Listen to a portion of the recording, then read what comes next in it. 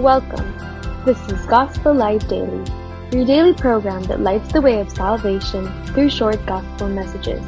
It's a good day because we have good news for you.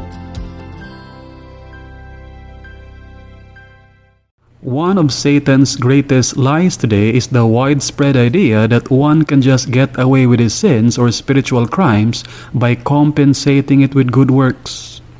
It has made many wallow in so much sin, confident that they can just offset their spiritual debts with it.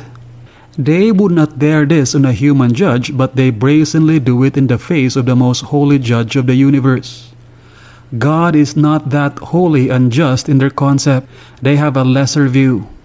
To them, God is lenient, just an old grandfatherly and soft figure who will just sweep their crimes under the rug. And so you have people committing premarital sex, getting drunk, breathing out cuss words and other spiritual crimes, believing that they can just pay it up with their good deeds.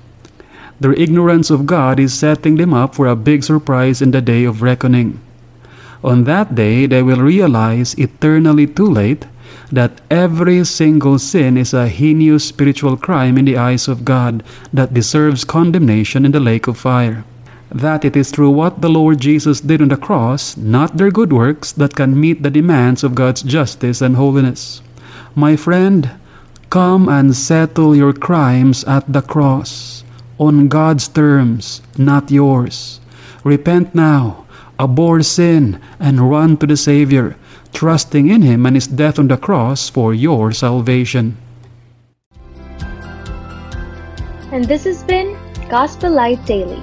We pray that God who commanded, "Let there be light," has shone in your hearts.